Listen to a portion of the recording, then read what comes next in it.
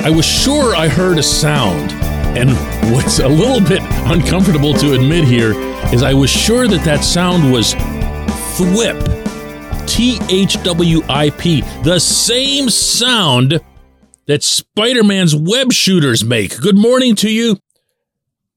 And on that bizarre note, I'm Dejan Kovacevic of DK Pittsburgh Sports, and this is Daily Shot of Steelers. It comes your way bright and early every weekday. If you're into hockey and or baseball, I also happen to offer daily shots of Penguins and Pirates. I was out in Latrobe yesterday, and I was right at the edge of the end zone where the Steelers were doing their 7 shots drill. And it was the first team offense. No real surprises with any of the alignments. Dan Moore was the starting left tackle, if you want to get into that sort of thing. George Pickens was off to the right, and he was lined up against Patrick Peterson. This is the side of the end zone that I was on.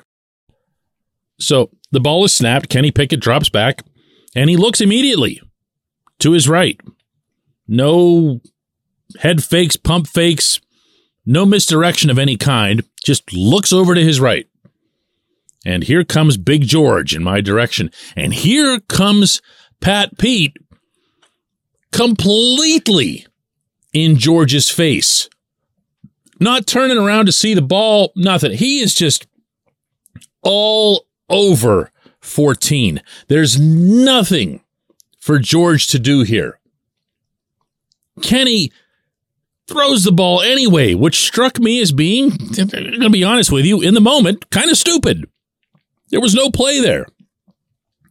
What's more, Kenny didn't really put the ball up with much air or anything. It was a little low.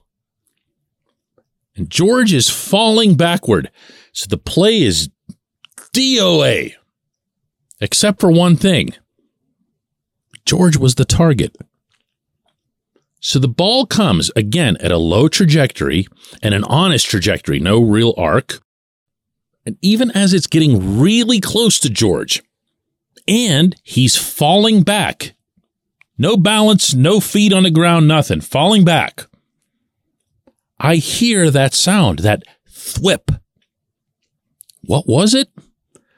I believe, and again, there's no replays for this sort of thing, but I believe that the ball hit Pat Pete's right forearm and changed, naturally, direction.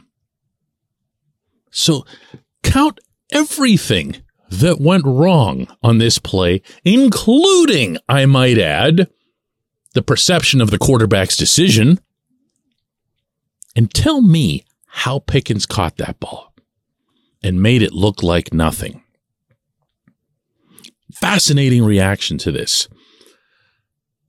The Chuck Noll Field stands are over toward the center of the complex, and there are a lot of fans that sit on the hillsides down by the far end zone.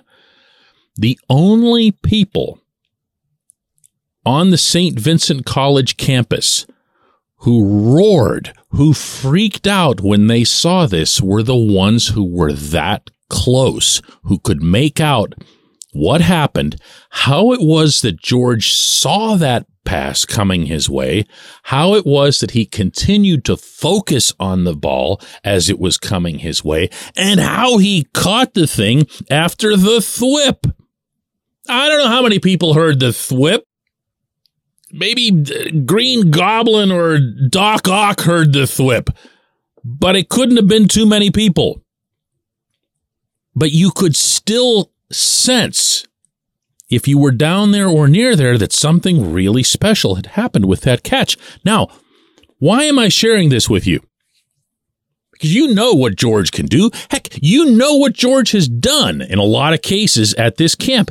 And later on this same day, George blew the top off the defense and caught a 40-yarder from Kenny. Just went flying under it, which is one of those things that's going to make viral video or the highlights if somebody has good footage of it. But that's the kind of thing where people go, whoa, did you see that catch, George? This This was the one that, to me, I was about to say defines George. It does the opposite of that. It strips the definition off of George. When Mike Wallace was in Pittsburgh, you'll remember that Mike Tomlin used to tease him, and vocally so, including out in Latrobe, as a one-trick pony. Yeah, but all you do is this. You just run, you blow the top off, they put it over top of you, you run under it, and it's a touchdown. What else can you do? And he was partially joking, but partially not, because Wallace did end up, both in Pittsburgh and later in Baltimore, becoming a more complete wide receiver, to his credit. Wonderful career. Well, George, I don't know that any of these things are tricks. He's a pony, he's young, but I don't know if he's got any number of tricks. All he does, and what makes him truly special, is that he finds a way to catch the football even in the most obscene circumstances. This one might have been number one for me. This one might have been better than the acrobatics and the spilling, over the top of a defender, the thing that he did against Joey Porter Jr. that caught all the attention earlier in camp, because this one doesn't come with any sort of template. The other ones, you've seen stuff that looks kind of like that. You haven't seen this. You haven't seen a totally dead play become something out of thin air. This is a special young man, but do not dare label him.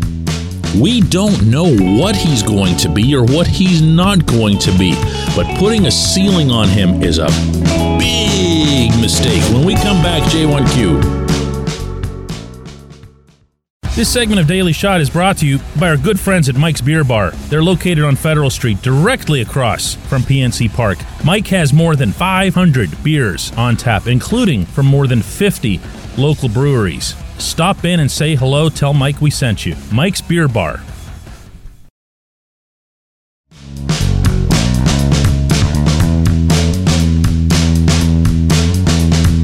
Today's J1Q comes from James. He says, DK, my reasonable expectation is to get deep into the playoffs in the 2025 season.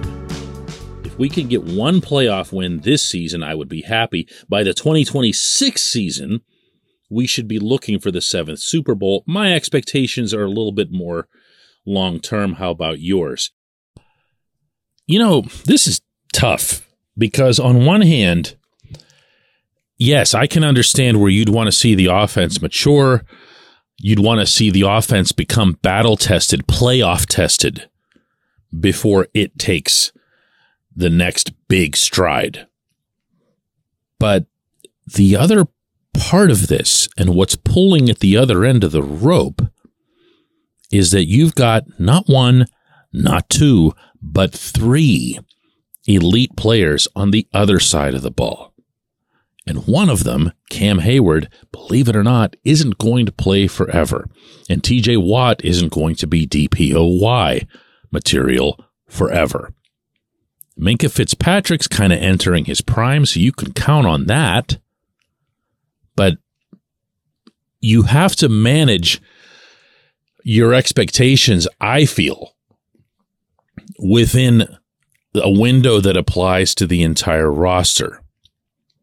The 3 best players on the Pittsburgh Steelers, as you and I are speaking this very second, are Hayward, Watt, Fitzpatrick. We can debate about who's going to have the brighter future, who might even have the more productive season to come. I'm talking about right bleeping now. Those are your 3 best players. And when that changes, it's not going to be very soon, which is a good thing for the defense. And, the kind of thing that makes you hope that the offense can hurry the heck up.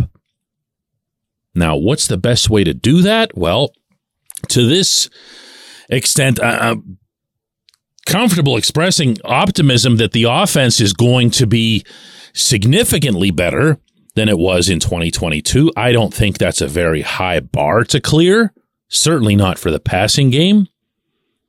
I'd like to see the running game develop a little bit more explosiveness than it had, but I also wouldn't mind just seeing the running game kind of doing what it did over those final 9 games, the 146.4 yard average.